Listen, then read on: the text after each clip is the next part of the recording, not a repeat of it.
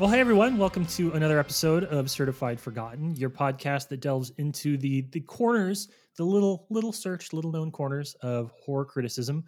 I am, as always, one of your Matts. I am Matthew Monagle. I am a horror film critic, and I'm joined by just the other horror critic Matt that I know. I wanted to be more affectionate with that, but I don't know. There's only two of us worth mentioning, right? I don't even know if we can say that because we've had Matt Barone on the podcast. Yeah, but he's not a writer yet. We still refer to him as a programmer. So I'm going to say that we're the only two horror film critic Matts worth knowing at this point in time. And if there are other ones, then we challenge you to the Thunderdome where we will assert our dominance. Or just be our guest on our podcast. No, Thunderdome. Fair. What's up, man? How you doing? Doing okay. You know, it's today it is April 25th, so we are still mid lock-in and we are still doing what we can to stay sane. So that means recording a lot of episodes and just drinking things. And I don't know.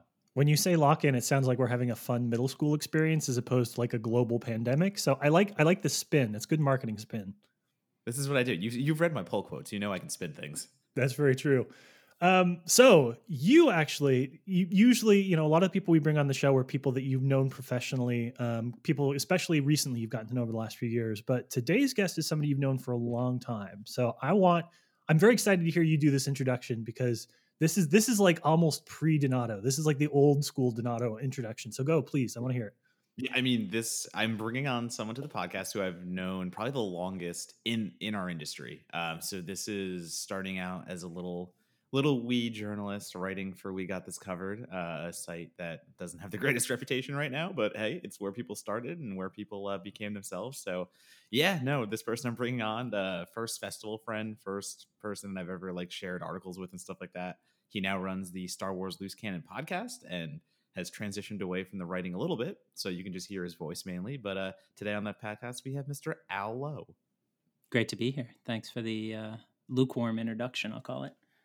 Yeah, I mean, I just know you for a long time. You're not great at anything. It's just yeah, I know him. We're just confusing permanence with success.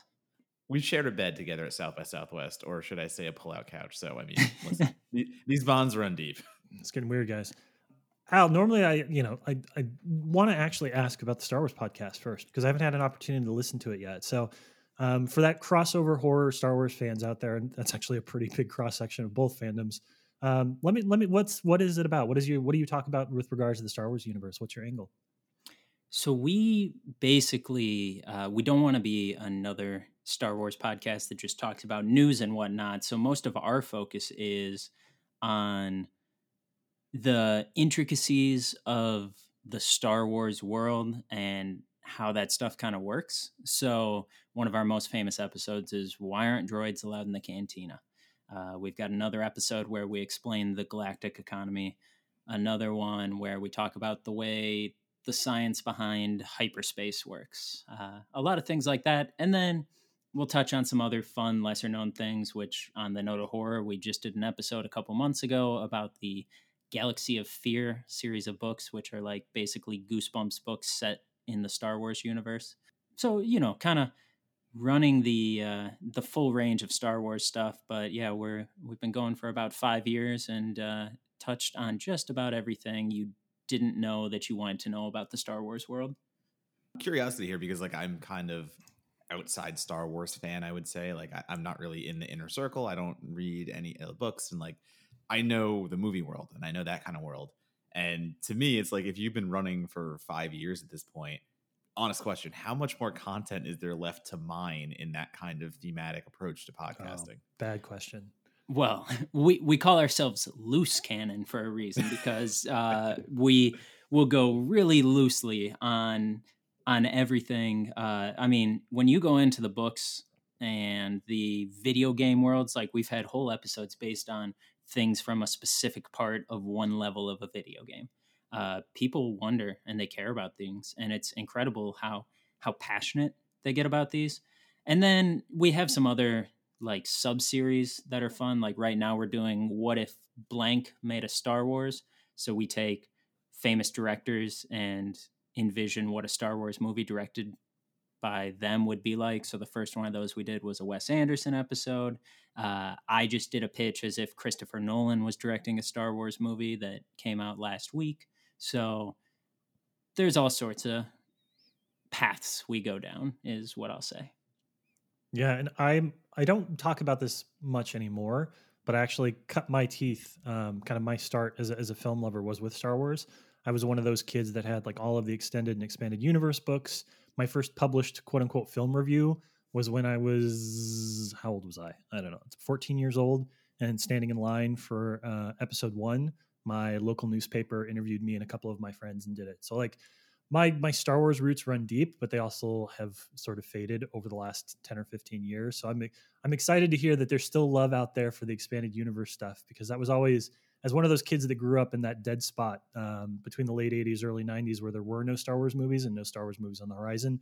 Those books, the Zahn books, all the, Jedi Academy books, all of that stuff was all we had. That's what we had. Kids today don't understand. That's all we had growing up. So it's really nice to hear you guys are kind of delving into that a bit. Yeah, we're just trying to fill that small niche and do it the best we can. Well, let's pivot then and talk about kind of a bit more of a focus on horror and your relationship with those films here too. Because today this is the film we're going to talk about is called Munger Road. It's one that you brought to the table for both of us, that we'd both heard about before, and very excited to finally talk about this one on the show. But talk to me a little bit about, as somebody who's written about a lot of different types of film, what has your relationship with horror been? Do you remember the first couple of horror films that you watched and where you kind of realized like, oh, this genre has something to offer me as a moviegoer? Yeah, well, I remember the first two movies that really genuinely scared me and kept me awake at night. The first one was E.T. I had nightmares for weeks after seeing E.T. as a little kid. But then the first one that's more direct of a horror movie was The Ring. I want to say I was 12, 13 when I saw The Ring, and I basically didn't sleep for a week straight. And that kind of, once I got over the not sleeping, that got me excited about horror movies all the way into college, when me and a few other friends, and over the course of our 4 years, there were probably 100 different people who attended a thing we called Scary Movie Wednesday. So Wednesday of every single week, we would watch a horror movie, and you do that for 4 straight years. You get to more obscure movies than your average 18-year-olds usually watch. And because of that, that was also when I was starting down the road of film criticism. And my first ever blog was called Thursday's Thoughts on Scary Movie Wednesday, where I would write reviews of the horror movies we watched the night before. And then that kind of transitioned me into other paid film writing work later down the road. But it all kind of started with a love of horror and really just enjoying scaring people and seeing people be scared. Monagle, did you ever have a scary movie watching club? Because what Al mentioning that brings me back to high school for me too. And we didn't do it every week, but my friends did try to do a scary movie Tuesday. We picked Tuesday as our day for some reason. And I feel that's a terrible day. I know. I think that's where we messed it up. We picked Tuesday instead of Wednesday. We would have been way better if it was Wednesday. But no, I mean, it's a fun thing to think about, because talking about it, I feel like that was a event type deal with a lot of friend groups growing up for scary movies. And I'm just curious if you had that too, Monagle. Not growing up, because I kind of transitioned. I grew up as a pretty religious kid, and sort of when I transitioned into horror was also that time I was transitioning away from religion. And so the group of friends that I had was the sort of person that could be like, hey, after church, you guys want to come over and watch Reanimator? Like that was a weird pivot for a lot of those friends. But actually, when I did have a Monday was my day, because it just sort of felt like after the weekend, you needed something to kind of start the week on the right note. I did have one friend of mine, and we had some rotating other people that would come in. We watched a lot of different stuff on Mondays when I moved back home after college, like at the peak of the recession. Good times. And that kind of like that was definitely an event for us. It was sort of the thing that we looked forward to all week long and planned what we were going to watch. So yeah, I feel like we haven't talked about that on the show before, but I'm curious. I wonder how many different people have that like event weekly horror film watching thing as part of their background too. Yeah, and I mean, for me too, going back to my growing up, and I came into horror late. I say that every episode. It doesn't mean I wasn't watching horror in high school. It was just a much lesser level than my college deep dive.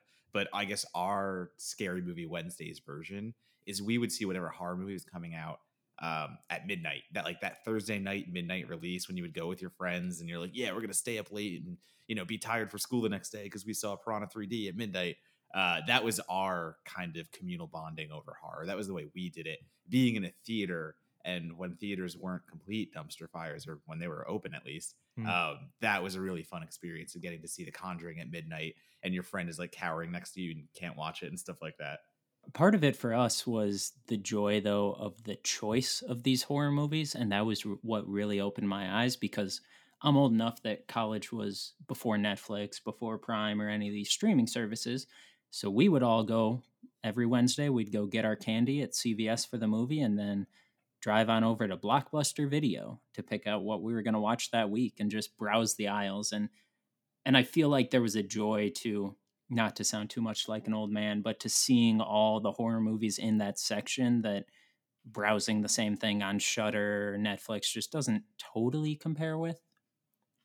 Yeah, you're hitting on something that does come up a lot with our guests, which is that video store, that DVD and VHS experience. What was everybody kind of had like their thing, right? Like the thing that they would use to decide what their cold pulls look like, the stuff that they just randomly got off the shelf.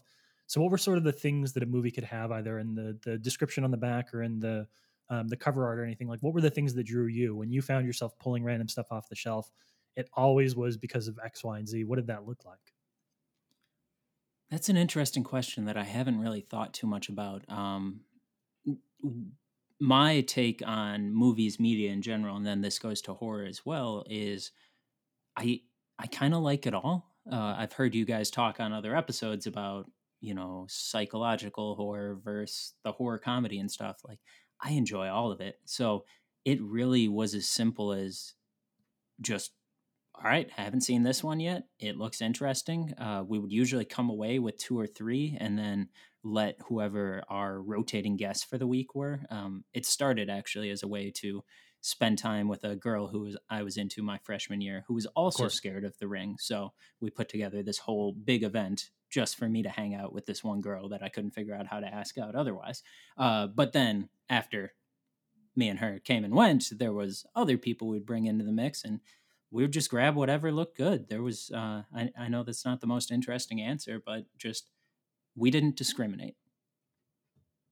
Yeah, no, that is a more common answer than you think, though. Certain people have I will go to the titles, I go to the covers. I think for me, it's the titles, honestly. The more ridiculous a title you can throw at me, the more I'm going to watch it. I mean, I just watched a movie called Ouija Geist, which doesn't even feature an Ouija Geist. You got some buzz for that, man. There were people that don't normally interact with you that were like, what is this movie? Well, of course, because it's called Ouija Geist. And what the fuck is an Ouija Geist? And is that even pronounced correctly? Because it's spelled like Ouija Geist. I don't know. There's a lot of things I got rattling around my head right now. Well, I'm curious too about that jump that you talked about, Al, because talking about sort of writing and starting your own Thursday blog about the thoughts that came from your horror movie Wednesdays. What where did you find yourself gravitating as a writer? What were the things about the movies that you started to dive into? Was it like special effects or story elements? Like where did horror become something that you needed to critically dive into a bit? What I really enjoyed about writing about horror was, and it sounds like both of you share this too, based on this podcast, was exposing people to something they hadn't seen before, but they might love. Because with horror more than any other genre, I think there's a lot of obscure movies that might be someone's favorite, but they've just never heard of it. I don't know that it's the same percentages in comedy or action movies or anything like that, where horror, there's just so many unknown movies that are so good. And so what I really enjoyed was exposing people to movies. And I'm a big thing. If you go on my Rotten Tomatoes profile as a critic, I have way more positive reviews than negative because I find things to like about every movie. So that was kind of the motivation for pulling me in. But then in terms of the specific stuff, I'm a story guy. I don't really care that much about special effects or the actual technical parts of it. It's just, if there's a good, fascinating story, that'll give me a lot of leeway in terms of everything else. There are movies I love just because they have an interesting premise and it's not even fleshed out that well, but the fact that the premise was good, that'll hook me. It's so funny you mention going on your Rotten Tomatoes and seeing all those positive takes, because I can still remember writing reviews that we got this covered at the same time as you, and we go back and forth and talk about horror and stuff like that. And I think there was a time where you kind of asked me, like, maybe not even asked me, but you're like, I don't know if I'm cut out to be like an actual critic, because I kind of find the good in everything. Because like you were yelling at me for being like too mean to a movie or something, and I'm like, yeah, but like it's the fun. It's not fun. Sorry, but like it's the curious question of when you're critiquing something, and if you can separate, okay, this is an indie movie and they're trying, so like I should give them the benefit of the doubt, versus like, nope, this is a movie. I need to be completely into the fact that I have to give this a critique based on what it is. And it is, it's funny to hear back and think back those memories of you giving me shit for being too mean to movies. Yeah, and it's not even for me that I'm giving indie movies more of a benefit of a doubt. I just genuinely like most things I watch. I think not really as much horror, but like Paycheck, is that a Ben Affleck movie? That's a great premise. I love it. I don't care that it doesn't live up to the premise. In Time, the Justin Timberlake movie, incredible. Time is money. It's great. It doesn't matter how it actually turned out. It's just a cool idea. Some might say it's timeless. Yeah, I feel your pain though there, because as Donato very much so knows, I sort of have a reputation for being the guy that will watch anything in like the $80 to $100 million range and be like, it was fine, because I really firmly believe that the vast majority of movies that are released are fine. And when we get into this like pissing contest about movies and whether or not they're good, like, listen, if they opened in 3,000 theaters across the country, their odds are they're fine more often than not. Like, that has been workshopped and tested and focus group to the point where like it can't really be that bad anymore. That is a blanket generality, but I feel your pain. Like, I think that there is usually at least one good thing to pull from every film, but at the same time, like, most movies are just fine. And it's a hard thing as a writer to be like, how do I differentiate between this movie, which is mostly fine, and this other movie, which is sort of fine? I hate those are the reviews I hate the most, to be completely honest with you. Yeah. When you just have that middling mediocre, like, all right, this movie did nothing for me, but it's not egregiously bad and not tremendously amazing. So you have to find that middle ground of like, all right, how do I meet my word count of 650 words, basically saying this is fine over and over again? And it's like 2 hours later and you've got half a review done, and you're like, I've exhausted every way to convey that message. That just means more puns for you, right? 100%. That's when I just start having fun, man. Well, last question before we start talking about Munger Road, then, Al, as somebody who has sort of specialized now, somebody who I think focuses a bit more on one franchise, one IP within the broader film community, what do you feel like your relationship to horror is now? Do you feel like it's still as deep and rich as it was when you were doing those Horror Movie Wednesdays, when you were kind of writing about that a little bit more? Or do you think your relationship to the genre has changed? Well, it's certainly not as deep as it was then, and this is more of a sad aging thing, just because I'll never again have that same community as living with your best friends and everyone being free on a Wednesday night to come over and watch a movie every single week.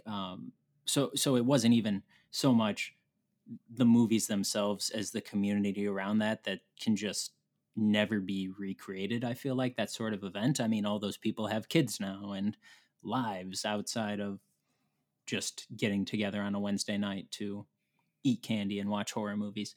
And then when I stopped, so I've been not actively working as a film critic for probably 4 years now. And there was a period there where I was doing the grind of watching 300 movies a year and whatever. So I kind of took a big gap between seeing things. But now that I've had a little space in the last year and a half, I've been able to watch movies just purely for pleasure, which is a great feeling again for me. So it's fun to just be entertained and not have to think all that critically about things from time to time, and just be like, instead of writing formal reviews all the time, just, hey, I really like this. I'm going to text that group text of all the people I hung out with in college and be like, hey, if you guys have time away from your 17 kids, check out this movie. Wait, you mean there's a world outside making your passion and pleasure into more work? There is that world. No, I'm doing that in other realms of my life to make my money, just not movies. Well, that feels like a perfect transition point then for us to talk about this movie, because we're not going to let you just have fun with it. We're going to make you be critical. So sorry about that. But when we come back, we're going to talk about Munger Road. And I think it's going to be a good discussion. I think this one is going to be a deceptively deep movie for us to talk about. So stick around.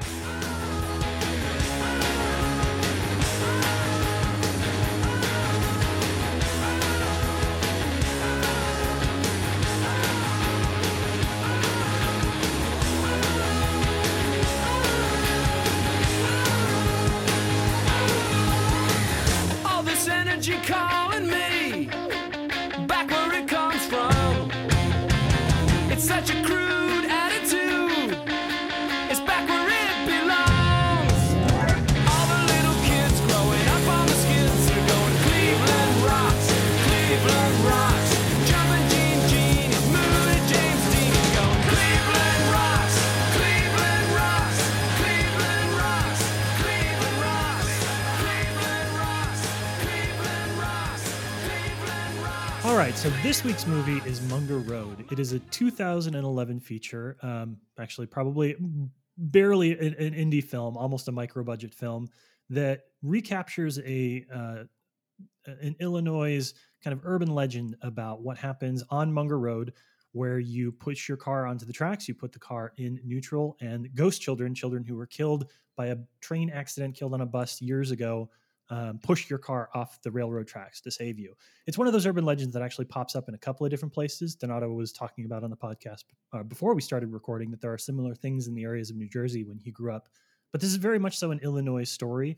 And the filmmaker, Nicholas Smith, is an Illinois resident. He went to school in Illinois and cast a lot of local faces and local places in order to make this film. This particular movie is about a group of 4 teenagers who go out one night to record themselves doing the same exercise that countless teenagers have done before. They drive to Munger Road. They try and capture evidence, photographic evidence, that the ghosts are moving their car off the railroad tracks. And this just happens to be at the same time that a notorious serial killer, somebody who years and years and years ago killed five young men and 1 woman as part of an awful killing spree, has escaped from prison and is making his way back to this community. So the story follows these 4 teenagers who are lost a little bit in the woods, follows 2 police officers that are hunting down the serial killer, and their stories over the course of the film intersect in very interesting ways, in ways that I wasn't expecting at all. So that's Munger Road. Al, you're up first. What made this the movie that you were like, this is what I have to talk about on the podcast? Well, so I grew up about 20 minutes from the Munger Road. So this was a thing I did in high school. Going to Munger Road, putting my car in neutral, putting baby powder on the bumper, was living away from the area by the time the movie came out, but it was still one I was excited about, so I saw it as soon as it was out on DVD. And aside from the local ties and the fact that I'm very familiar with St. Charles and Munger Road and all that, one concept I just love in horror movies is the very specific subgenre of kids doing something that they think is an urban legend, but then stuff actually happens, whether it relates to that urban legend or to other things that intersect, like in this movie.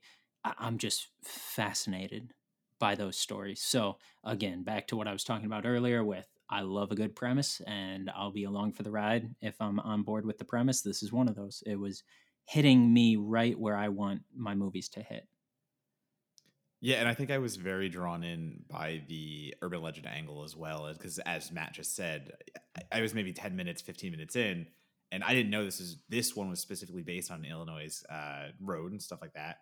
So I'm watching it going like, wait, the story about putting your car in neutral, having it roll upwards, even though, it's a gravitational trick. And that was a road that I grew up about 10 minutes from in New Jersey, and it was Ewing Ave around a town called Franklin Lakes. Same thing, high school. You just got your license. You got nothing to do on a Friday night. So you and your friends pack a car and go to see if, I think ours was a woman that died at the turnoff ramp, and she pushes you back up. And then we also had Clinton Road, which was just recently turned into a film that stars Ice-T.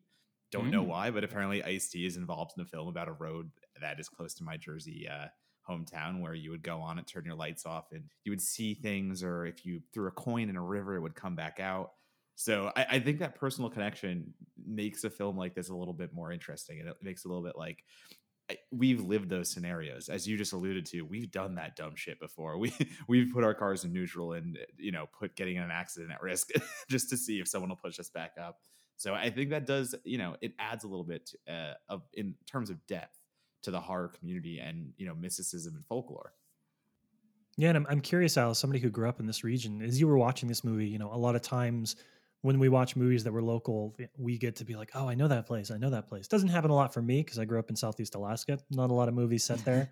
But watching this, did you get that sense that this was something that was made for and by locals? Oh, definitely. There's a lot of shots that are just meant to show St. Charles off, and they talk about, oh, he was in prison in Rockford and DeKalb and all these places that they're just throwing in for the sake of part of its authenticity, but I think part of it is also to appeal to people from the area. Now, at the same time, they struggle at times with getting certain aspects of that right. So I'm sure to you guys watching it, it seems like St. Charles is a very small town. It's a town of about 50,000, surrounded by a bunch of other towns of 50,000. There are 2 high schools in St. Charles. So I don't think there's the police chief knowing every single high schooler by first name in the area, things like that, where they try and pass it off as a little smaller of a town than it is. But on the whole, yeah, it really appeases to that local pride. This movie did really, really tax my knowledge of Chicago and Illinois and the surrounding areas, which apparently, as I was watching this, I was like, the only things I know about Illinois are things I've learned from Sufjan Stevens songs. So I was like, this is really coming in handy right now because I recognize some of the cities that they're referencing. Yeah, if there was a Decatur run or something like that. So basically, St. Charles is 35 miles west of downtown Chicago. It is then probably a 10 to 15 minute drive to Munger Road, which is on the edge of Bartlett. And then Batavia is 2 towns south of St. Charles, and that was where I grew up. I like how you have that memorized, like you've taken that route too many times. Well, and that also falls into part of it. I don't think this is delving into the spoilers yet, but when the kids were talking about, we're stuck out here, how do we get to any civilization? Munger Road's kind of in a neighborhood. It's not very far from, you're not out in the middle of nowhere like they make it seem, but it's a much better story if it is in the middle of nowhere. Yeah, so that leads into a question I did want to ask about the film and the way you guys read it. I don't know if my reading was a little off, but when they do get stuck, and we'll get to the point where the kids in question and they want to go to Munger Road and they want to prove that there's paranormal activity, so they do the ritual, and all of a sudden their car dies. So at that point, the car dies, and these kids are stuck in the quote unquote middle of nowhere. They kind of they don't even try to leave the car and go to any surrounding civilization. They just commit to the fact that they are stuck, and they, like you just said, Al, they make it seem like there is nothing in the vicinity. Like they are like they're forest locked basically, and if they leave, they'll never be found again. And do their phones go out? Is that something that I picked up on correctly, where they can't get messages or service and stuff like that? Like, was that supposed to be like a paranormal dead zone thing? So I don't know. Are we ready to potentially discuss part of the ending yet, or is it too early for that? Because I think what your question does relate to the ending. Well, let me put it this way, and then we'll dive into the ending a bit. So I think one of the things that Munger Road does that's sort of interesting that I haven't really seen before is we've seen ghost movies and we've seen slasher films.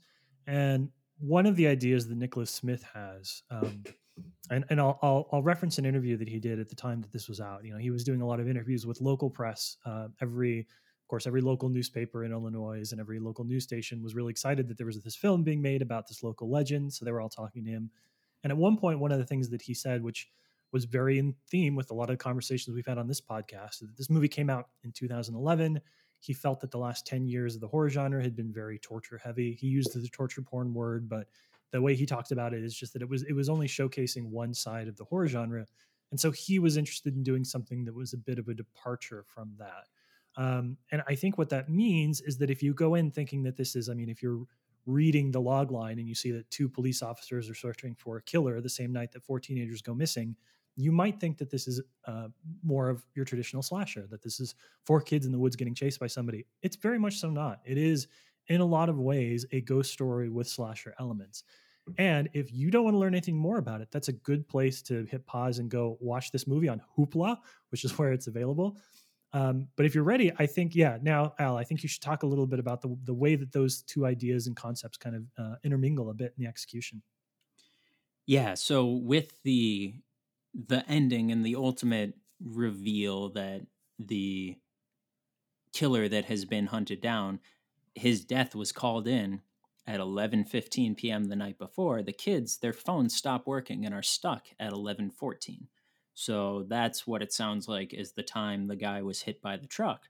And so I think it being a paranormal dead zone, it's not just the place of Munger Road, but I think the filmmaker's trying to make that in relation to the guy being killed and then becoming this paranormal entity. All that happens at 11:14 p.m. And that's why the phones, the watch, the car, everything is stuck saying 11:14 p.m. for hours and hours. Yeah, it draws me back to a film called Dead End, which I think was early 2000s, and it's a Christmas horror film starring Ray Wise and Lin Shaye, and they're parents who are taking their kids to grandma's house, and they get stuck on this time loop road, basically. So same thing, middle of nowhere, isolated, and they can't get off this road, and they're pursued by this, supernatural being the whole time. And there's a lot of fun parallels that I was drawing between those. Dead End is a lot funnier and a lot more comical versus this obviously takes the slasher route. But yeah, so that was I was trying to contextualize. Is this a straight slasher or is this a supernatural slasher? So those questions kind of were in my mind the whole time, the way they played it, and especially the way they integrate the cops as the case is unfolding. We'll say. So you have the kids in the road, then you have the cops in St. Charles. They're back in the town trying to locate the children. And I think that was a good way to play the angle because you would go back and forth and it kind of sounded like the cops were even chasing a different case at times, or like the case had happened already and they were just going to discover a bunch of bodies. So it keeps you in the dark. And I think that's a really good thing about the film. The one thing it does get right is it keeps you in a suspenseful place where you really don't know what's happening the whole time. Yeah, there's a sense throughout, I think, that the filmmakers really understand what they can, because the budget of this film, I believe, it was about $200,000, which is absolutely nothing for the type of film that this wants to be, and for certainly the how good this movie looks, how much effort and how much care they put into choosing their locations. Probably could have afforded a few more lights. We'll talk about that in a minute, but the thing is that so much of this movie seems designed around that idea that you ask yourself when you're a first time filmmaker or somebody that's just starting out is like, what can we afford to do? Right? Like that should be the first question a lot of indie filmmakers ask themselves is what can we afford to do well? And to the credit of this movie, because it takes on sort of those spiritual ghost tones for a lot of it, a lot of what we would usually see on screen in a slasher is moved to the off-screen stuff. We hear a lot of things happen to characters. We hear a lot of things that are going on in the periphery, in the background. And I think that both makes this a better movie for it because it doesn't try and show these grandiose kill scenes that it just doesn't have the chutzpah to pull off. But what it also does is it creates sort of this more ethereal feeling for the movie that makes it a little more difficult to categorize. Yeah, no, the categorization is a big thing, I would say. I don't know if it always works is where I'm trying to get with it because, well, let's just start with the darkness. You mentioned the darkness before, Matt, and I think that's something we should talk about right now because this is a very dark film. This is something that you're not meant to always see. This is not something that you're always meant to be able to comprehend because what we cannot see is often scarier to us than what we can. I mean, the unknown is what's the most horrifying thing we can think of because that brings up death and that brings up things that we don't have answers for. So to kind of level that against a movie that transitions between found footage and regular narrative and stuff of that nature, I would have liked to have had a little more visibility, I would say. I will say this. there is no better evidence that I am desperately in need of upgrading my television than watching this movie, because the color contrast on my TV was just not up to watch Munger Road. It just was like there were entire scenes where it just gave up and was like, there's probably visuals, but it just doesn't matter. Okay, I'm glad that I wasn't the only one, because I was struggling at points. Yeah, the same thing for mine. There were certain scenes where I'm like, I don't know if this is meant to be intentionally blacked out, or if I just can't, my TV can't handle the fact that, like, what, there's color comprehension going on here? I think it was a mix of both. And I do think a little more scene would be good. I think there's some shots that are super effective with the way they do it. Like, I think it's a really cool, scary shot. The one part where one of the kids lays the camera down on the ground, he's checking out the car, and then you see the camera get picked up and walk over to him. Like, I think that's a really cool found footage, classic shot that got my heart thumping a couple times. But in smaller doses, those are super effective, and it is nice to see someone actually get hit over the head. Okay, where's the gore? We got to get a little bit of gore, man. Yeah, there was no gore budget here. There was zero gore budget, and as Matt, you said, the budget itself was minuscule. I mean, they were lucky enough to get Bruce Davison to star, as well as the little shit kid from Jurassic Park 3 in a now older role.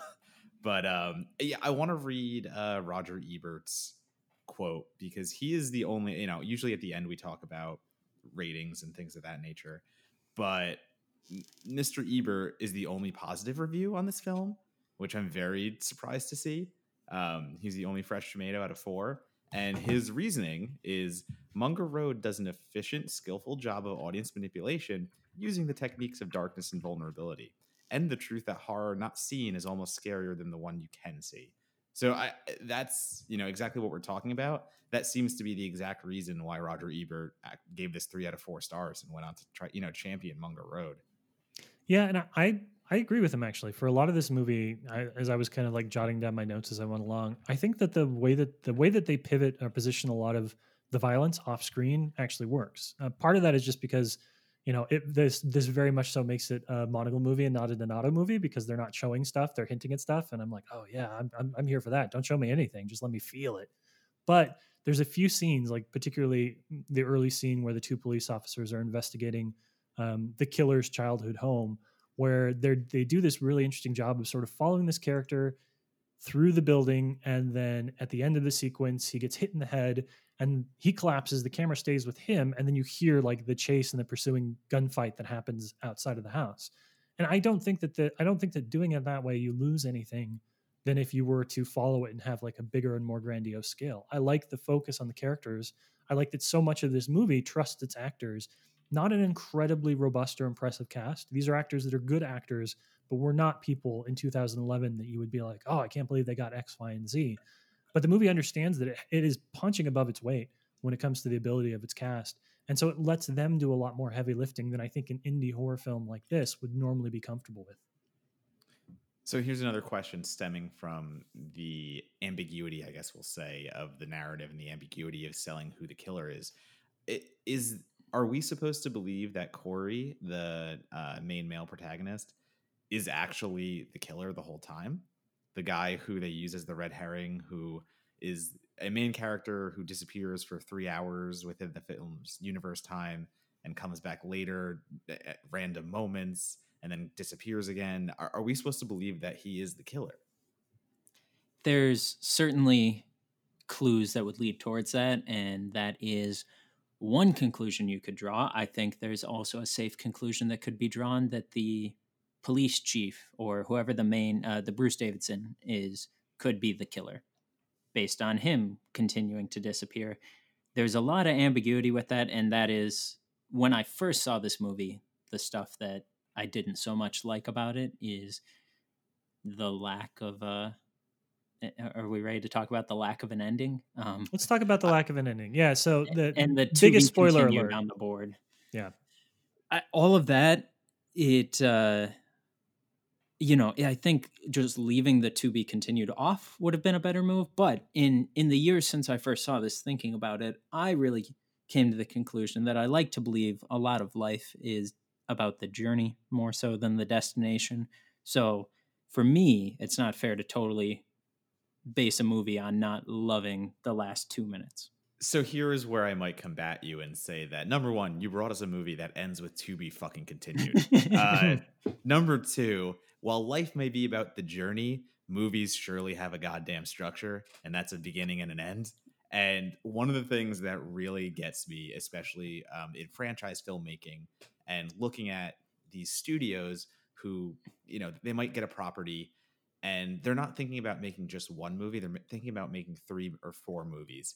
And what that does, it dilutes the first product. You're already thinking 3 films into a future that might not exist, when what a filmmaker should be doing is focusing on one film, selling a story start to finish. And if that story is good enough to necessitate a sequel, then by all means. But you have to deliver on that first movie. And I don't think that Munger Road gets there 100%. I think there's a conclusion missing. There's one extra 15 minutes that could have wrapped so much up, brought this entire story narrative full circle. And when you throw that to be continued on, to be like, yeah, you loved that movie, didn't you? Or whatever we just showed you. Guess what? We're going to bring you more. It's kind of egotistical. Yeah, I mean, I remember my first time watching it. There's about 10 minutes to go. And I mean, the movie's really heating up at that point. There's a lot of tension going on. And with 10 minutes to go, I'm like, oh my gosh, this is only an hour and a half movie. How are they going to wrap this up by the ending? And they don't. So that was what answered that question. But when I first saw it, I didn't like that. In the subsequent years and on a couple rewatches, I'm more okay with it, because I think not every story has a clean, crisp conclusion. Yeah, I'm actually gonna side with Al a little bit on this one, because I think the same thing happened to me. When I watch movies, I don't have my phone in earshot, but I do have a dog, and sometimes she scratches at the door. So I think I was about 10 to 15 minutes away from the end of the film when I paused it really quick to get up and let her outside, and then I stared at the little ticker, and I was like, that can't be right. Like, we were just like, there is no way that they're going to resolve this. And it might have even been closer. It might have been actually in that final scene where they show up and they save Joe, and then they're talking about like the police officers and everybody showed up. I was like, this is they're not going to wrap this up in any way that's going to be even remotely salvageable for me. So kind of going into that, I sort of had a sense that they were preparing to do something a little bit differently. But I do wonder too if this is just sort of a function of this being a little before the period when it became really common to build to a feature with a short. Obviously, that's something people have done since the beginnings of film. The short to feature pipeline has been pretty ubiquitous for a lot of filmmakers. But I think now we really expect horror filmmakers to come up with a really awesome 5 to 10 minute concept, put it on YouTube, put it on Vimeo, have it play as part of short programming at the hundreds of horror film festivals that have popped up over the last 10 years, and then use that as a springboard into getting a bigger feature. This to me feels like maybe one of just a pre-transition movie where the best approach that the filmmakers might have thought, the best approach that Nicholas Smith might have had, was to make a feature in order to make a second feature, not to make a short to make a feature. And I kind of wonder if he were to do the same thing, same age, same crew, same talents in 2020 versus 2010, if his approach would be, all right, let's do 10 minutes of just like amazing stuff, and then let's see if we can get a studio to bite on a feature version of this based on the short. It almost feels like we're watching somebody who was taking an approach to making movies that is already a bit out of date. In one of the interviews I did read with the director, that's kind of what was going on. The movie he wrote first is what would be the sequel to this, I believe. It's more of a story that I would guess delves more into the paranormal side of it, but they didn't quite have the money to do that properly. So they made this sort of prequel, and then they're looking for, just $1 million to do the version he originally thought of, which, shoot, you guys got $1 million just laying around, right? Like, we could get this movie made, but it hasn't happened in that time. Now the context doesn't change at all the experience of watching Munger Road as it exists, but I think what you thought he was doing is spot on based on what I've read. Yeah, and he actually, I think I read that interview too. He talked about the fact that this was the Munger Road that exists now was actually 10 pages of his original script, and that This was basically like the cold open was the teenagers on the road for the other movie. And when he realized he didn't have the budget to make that movie, he took those 10 pages and turned it into a feature in and of itself. So I remember that now that you brought that up. Thank you. But I mean, playing right off of that, we haven't got that sequel since. And I mean, we haven't got that sequel since because the original Munger Road didn't make enough money for its investors to even necessitate a sequel. And is that because you have, not adjusted what you were going to bring to the table? Well, no, you did adjust it, but like you're not sacrificing something, but you are making a lesser product. You're not making the product that you wanted to do originally. And like you're almost compromising the project that you wanted to get to by delivering something just for the sake of delivering something and hoping it'll lead to what you want to do. I don't know. I feel like if there is a better Munger Road and there is a better sequel than the prequel that they hoped would deliver said sequel, I just think you keep pushing that. You don't sacrifice. In the grand scheme of things, for me, I think if you give me the choice between somebody who makes Munger Road, a film that has a few really interesting ideas and is willing to do something a bit different than what we've seen before, or one of the countless movies that you usually end up watching and reviewing, Donato, something where people are just indulging the audience's most base instincts in the hope that that proves that they belong in the conversation. I like to see people do something that one of my rallying cries when it comes to movies is I feel like in order to make a good movie, you have to risk making a bad one, which is basically to me means that you have to make some choices that people are going to disagree with. And I feel like Munger Road is a good example of that. Like it doesn't all entirely work for me, but they made decisions that turned people off because they thought that that would make for a better movie, including the big ending thing. And I find that way more fascinating than, whatever Asylum knockoff or ripoff of what's currently trending in the horror genre happens to be. Like, yeah, maybe those have a technical proficiency that this movie lacks. Maybe those have filmmakers that understand, the scare sections of horror that this movie doesn't have in the same way. But there's something to this film that positions it above a lot of other $200,000 independent new features you're going to find from first-time filmmakers. Yeah, and sorry, I didn't mean to make the Munger Road that would have been $1 million for 200. I just meant more in the sense like, right. Keep pushing that $1 million version, and if you can get that made, because I agree with you. Those movies that I do end up watching are people that go, well, fuck it, I can make this movie for 200,000. I don't need the $1 million. I can cut corners and do all this stuff. And no, you fucking can't. I mean, you just really can't. Again, a Ouija Geist, shit like that. I devour this stuff, and it tastes terrible. And I would love to see the vision that I really think we could have gotten in a Munger Road that was $1 million and tells the whole paranormal arc and really gives you what you want versus, I don't know, I'm going to call it like the cut rate version of, all right, here's a tease of what you might expect. Hey, everyone, like it and give us your money so we can make the second one. It's a hard avenue to go, and it's a hard avenue to succeed on. And I can't help but feel a little disappointed knowing there's a more interesting Munger Road out there. And not to say that this one isn't interesting, not to say that it does, it does things right. I mean, Roger Ebert, 3 out of 4, like obviously this is a successful horror film in the eyes of many. I just get disappointed. If Roger Ebert reviews your film, period, you've done something right. Yeah, exactly. And I mean, we'll talk about that context soon when we get to the, like, why is it still, what we do at the end of these podcasts, but I know what we do. Yeah. No, I agree. Yeah. So it's a very interesting conundrum to be in, I guess I would say. And we have to rate what we're given, but also at the same time, my heart is heavy knowing what we could have had. Well, Al, let me ask you, because you've talked a bit about how your relationship with this has changed over the years. I can't believe for a second that Donato and I are the first people that you've shown this movie to. How does this go over with some of the other friends and family members you have, where you sit them down, you're like, you got to try Munger Road. What does it feel like for a lot of folks to sit down and see that ending? So I haven't watched it in person with anyone else, but in other people, especially high school friends or family who are from the area and have also watched it, it's been kind of the same conclusion.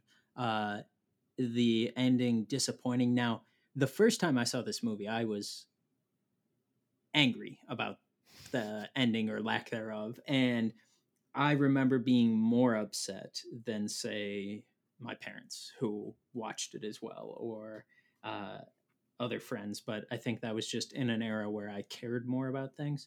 Now that I'm I care a little less about life and everything involved with it. The Kind of reaction, bleak. yeah, the reaction I have is on par with most people, and I mean, I think everything you guys have said, both positive and negative about the ending, is fair. But I think in watching it this time, it didn't feel as unresolved as I remembered it being. Is that personal context though? I mean, is that just your familiarity with the story and you being able to fill in, uh, more in tune?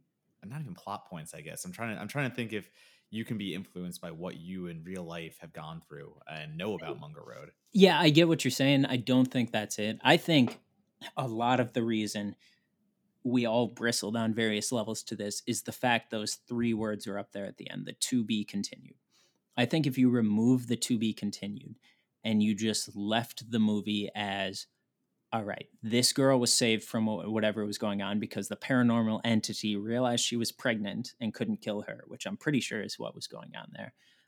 Realized she was pregnant, doesn't kill her, but it killed all her friends. She's saved. They're never going to find the body of her friends. We're not certain who the killer was, but that's just kind of how a lot of horror movies end. If it just ended there with the girl with the blanket around her in the back of the ambulance and they're like, you got to tell us what really happened last night, and then it goes to black, I don't think it would feel as unresolved as putting the to be continued on the screen. Yeah, because the actual last shot, is it not the camcorder? We have the deputy looking at the camcorder, and then it cuts to be continued, suggesting that there's more evidence on this camcorder that we have not seen yet. So and that's where it brings back, is it the male protagonist? Is it that Corey character? Right. If it was just him looking at the camcorder and it's like, oh shit, he saw the man behind them in the car. Which I guess that would be the thing that goes against it being Corey, is because we see all four of them in the car and see the man in the background. So there is assumed to be some paranormal aspect. And I think the movie could just end with that. End with, we've saved this girl. They're out looking for the bodies. They're probably not going to find them. The deputy's looking at the camera and, oh, this is scary. Fade to black. Yeah, I actually, that's a good point. I am curious how my reaction would have maybe wavered had it not been to be continued. Because I mean, how many horror movies today, an A24 horror movie or one of these, more ethereal, big thinking horror movies, and just like you just said, they end with the ambiguous. They end not giving you an ending because they want you to think, all right, what the hell happens next? Oh my God, this is crazy. Well, it's like From Dusk Till Dawn, which is one of my favorite endings of all time. And this is definitely the first time Munger Road has been compared to From Dusk Till Dawn. But the movie ends in a sense of, oh, some people died, some people fought and survived, and we think we know what was going on, but then it pans out and you see that there's thousands of semi-trucks in a gulch. So what more is going to happen? Yeah, but here's where I will say that From Dusk Till Dawn, amazing movie. One of my favorite vampire flicks. It's a full Donato movie, but it gives you a full narrative before it gets to that point. You get a full front to back storytelling experience within the titty twister, and then it expands the greater world. That's how you do it right. That's how you are able to deliver the story you're trying to tell, give everyone that vampire gore and craziness in this specific case of From Dusk Till Dawn, and then tease where a sequel could go. That's how you do it. You've given us the right experience, and you've shown what potential still exists, where, crazily enough, comparing it to Munger Road, you've given us a bite of the story. You've given us a little bit where you don't even tie up the loose ends that exist in your first movie. Yeah, there are a lot of, like, I think the benefit and sort of the double-edged sword here, right? Like, the good thing about Munger Road is that it isn't willing to go into either the ghost story or the slasher tropes. It's trying to carve out its own idea of what a horror film can and should be, and what a monster can look like in one of these movies. But the bad thing is, by taking that more ambitious approach, there are a lot of pieces that aren't fully connected. We don't quite understand the mythology of what they're creating and how those pieces fit together a little bit. And I think I side with Al. I think if I'm fine with the ending pretty much as is, even with the to be continued. But I think if the to be continued wasn't there, it would just sort of feel like an interesting cliffhanger, a film that asked a lot of questions and didn't quite answer all the ones that we wanted to. But to me, it's, that's sort of it. Like, what intrigues me the most about Munger Road, the ideas that it has, the concepts it's willing to play with, and the ways it's willing to depart from other horror films, are also the things that limits its ceiling, because it's not going to be able to do those things in a satisfying way. It just doesn't have the budget. It just doesn't have the energy it needs in order to resolve those in a big, culmination of everything that's going on. So, and to me, though, I'm kind of okay with that. I'm like, if you ask good questions and don't provide the answers, I'd rather that than you provide shitty answers to questions I don't care about. Yeah, can I just say how funny it is that you predicted exactly how this conversation would go at the beginning when you said this is totally going to be like, I am now showing myself as the overcritical, maybe like, fuck this kind of guy, and Al and you are just like completely like, no, there's a story here. There's something good that we can find the good in all this. So I am actually laughing by myself because you predicted this exactly. Well, let me ask you this, because this is what I always come back to with movies. It was what, 86 minutes? Yeah. Do you regret spending 86 minutes watching it? Are you glad that you have that in your head now, that you have new experiences and new things you've seen on a screen? I will say this. I never regret watching a movie. I would never say that I regret watching a movie. I just maybe might deeply dislike and feel displeased. But no, you're right. I mean, I didn't have the same adverse reaction to Munger Road as I do watching my apocalypses, my cute little buggers, the bottom of the barrel. That's not Munger Road. There is competency here, and it is a shame that the movie's director and writer hasn't done anything else. Like, this is only his only shot, really. So, do I feel those things? Yes. Do I still have a lot of issues, I'll say, with Munger Road? And I'm not seeing it in as positive a light as you guys. I'm going to be on the more negative side of Munger Road. That's correct. I will add that the revealing part of this conversation to me is how we're anchoring it.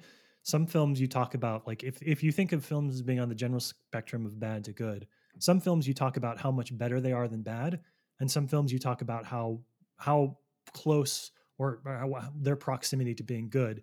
And that to me speaks to this, is that, we're not talking about this as how much better than it is than a bad movie.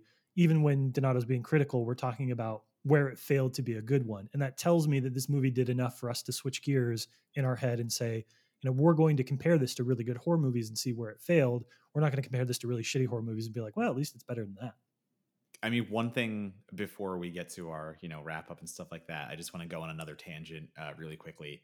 The characters, the way they're written, my God, I hated most of the children.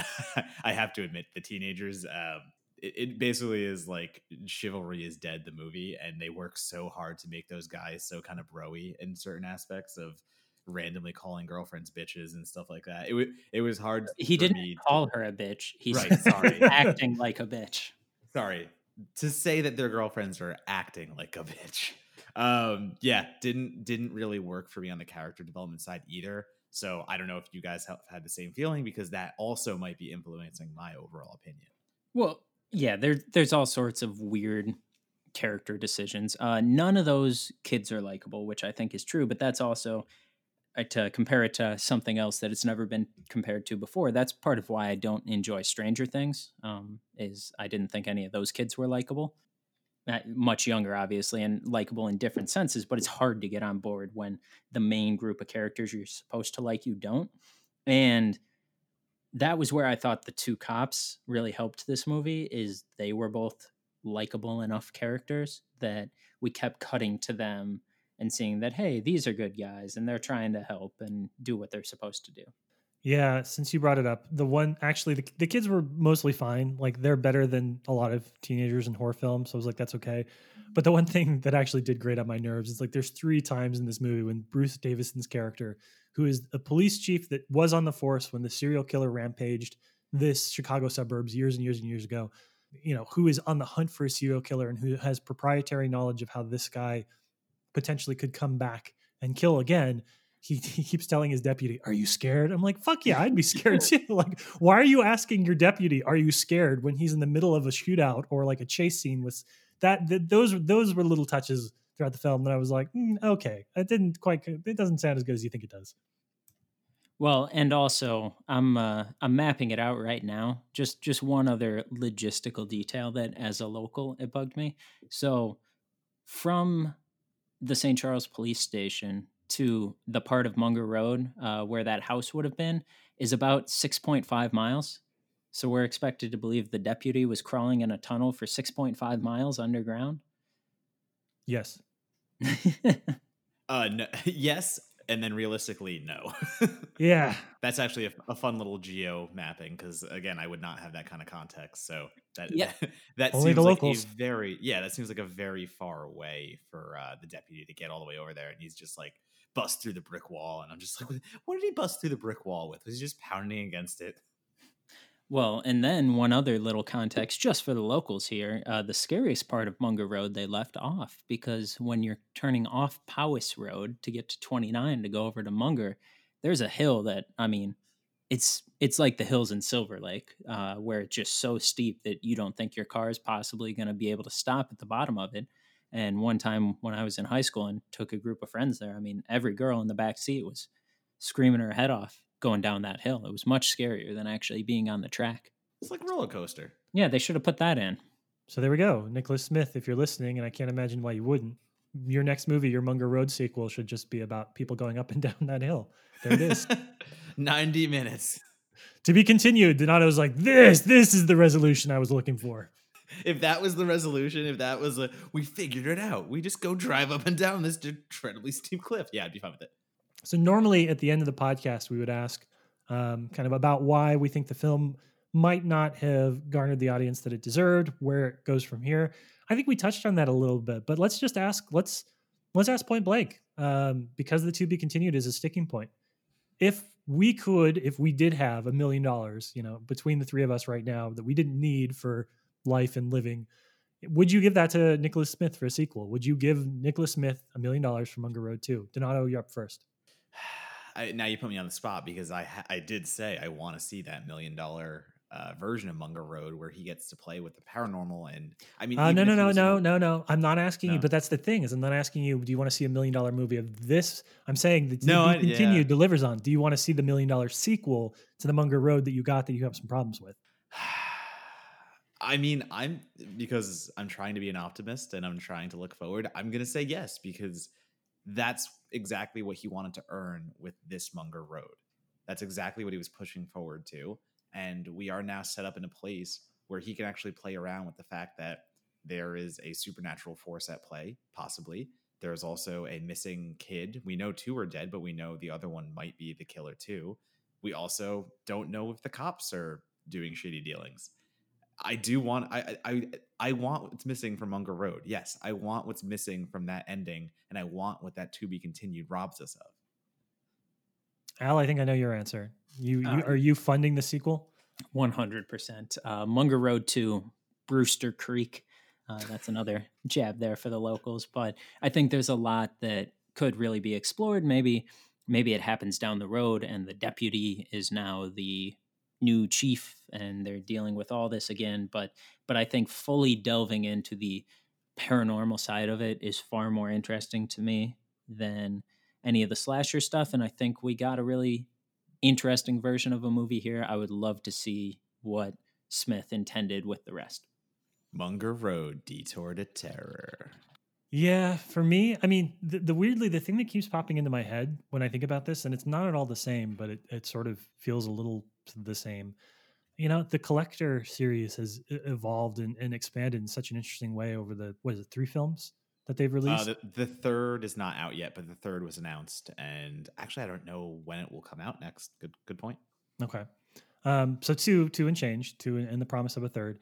I just sort of feel like because the way he describes the sequel is car chases and explosions, right? Like I don't know what that looks like in a Munger Road universe that he's created here, and I'd be excited to see what a filmmaker could do if they're one of those people who just like ramps up the scale and scope with each subsequent feature. So yeah, I'm on board for another Munger Road. I think that at the very bare minimum, they do a good job with making an urban legend actually seem kind of scary at times. That's not something that a lot of movies get right, I think. So yeah, give Nicholas Smith $1 million. Let's see what happens. Yeah, I'm just looking at the rest of the critiques, I guess we'll call them, the blurbs on Rotten Tomatoes from the other 3 negative reviews. Because like I said, 4 reviews on Rotten Tomatoes. The only fresh one is Roger Ebert, 3 negatives. And it is funny to see how polarizing it is because Ebert gives it 3 out of 4. He's Chicago Sun-Times. And then you have Michael Phillips over at the Chicago Tribune. Obviously, all the Chicago-based outlets are reviewing this. And he gives it a 1 out of 4 and goes, the debut feature from writer-director Nicholas Smith, who will surely go on to more compelling work. And the other 2 negatives both bring up the to be continued and the ending to the point where Mike McGregor said, I felt like I'd wasted almost an hour and a half of my life on a film that wasn't even going to bother giving me a complete story. And friend of the show, Brad McHargue, said pretty much the same thing in his review. I was going to say, friend of the show, Brad McHargue, is quoted on the Wikipedia going in the same route. So it's just, that's going to be the polarizing note of Munger Road. Can you deal with the end title credit that says to be continued? Can you read those words and get past them? Because a lot of people will not be able to. And I think that's why it's also been quote unquote forgotten, let's say. And I think, I would be curious if somebody does, if one of the people that listens to the show does seek it out after the fact, let us know what your viewing experience is like, knowing that ending is coming. Because I think that's, the 3 of us collectively did not see that coming. We might have had an indication that the movie was going to wrap up more suddenly than we expected, but we did not realize that we were going to be hit with to be continued. So I am curious, knowing that it is going to end with maybe the biggest indie cliffhanger you've ever seen in a horror film, if that changes your viewing experience, if just knowing that is on the horizon for you makes it easier for you to kind of roll with that punch when it comes up. I'd be curious. Let us know if you do it. Or better yet, as soon as the deputy looks at the camera, turn off the movie. So you never even see the to be continued. Also not a bad idea. All right. Well, that is this episode of Certified Forgotten. I want to thank Al for coming on, of course. Al, if people want to listen to your podcast, see your thoughts on other stuff that you're doing in your life, what are the preferred social media channels? What's a good way to follow you? Oh, well, the podcast is Star Wars Loose Cannon. We're available everywhere you find podcasts and on all social media as Star Wars LC. Got some really exciting things planned for the next little bit going forward here. And then my personal stuff, probably best way is on Twitter at AELow1. Mr. Donato, how do your adoring fans remain connected and a big part of your life? As always, you can follow me at DonatoBomb on Letterboxd, Twitter, and Instagram. And you can find my work right now at places such as, well, I don't even know what's paying me these days. So we got this covered still for a few reviews. Anywhere that will pay me, actually. I have some new outlets actually on the horizon, which is cool. So yeah, just follow me on the tweets, follow me on the Instagrams, and I'll let you know where my work goes. Promote some of the video stuff you're doing with Perry, correct? Isn't that something you want to shout out here? Actually, yes. Shout out. I hope we're still doing it by the time this episode posts. But yeah, we're also being Perry Nemiroff, who Al also knows. And was just on an episode of Loose Cannon a couple weeks ago. So tune into that one, talking about how Jedi training works. Booyah. Well, yeah. So me and Miss Nemiroff are starting a Friday. We're calling it the Merry Hour. It's a play on Happy Hour, but with our names in the title. Fuck you. It's adorable. And we're just going to live stream every Friday, just kind of recap some big movie events, have some fun, and just try to deal with this whole Corona situation as best we can. God, I love being Matt Donato's professional hype man. I just forget the things I'm doing. I love that. I know. I'm trying to set all these things up, and I'm like, I don't know, just follow me on social. I'll tweet it out. That's fine. My job is to remind you of what you're doing so that other people will be able to enjoy it too.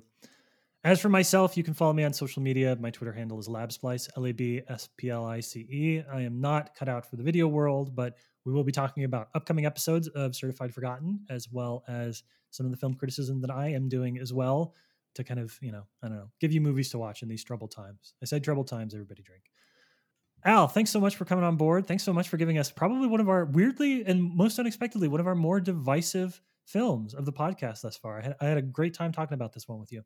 Yeah, this was fun. Thanks for having me, guys. And I don't know, does From Dusk Till Dawn have 5 Rotten Tomato reviews? Could I come back and talk about that one? If it doesn't, I'm going to log 7 right now. Yeah, it might be only at 100.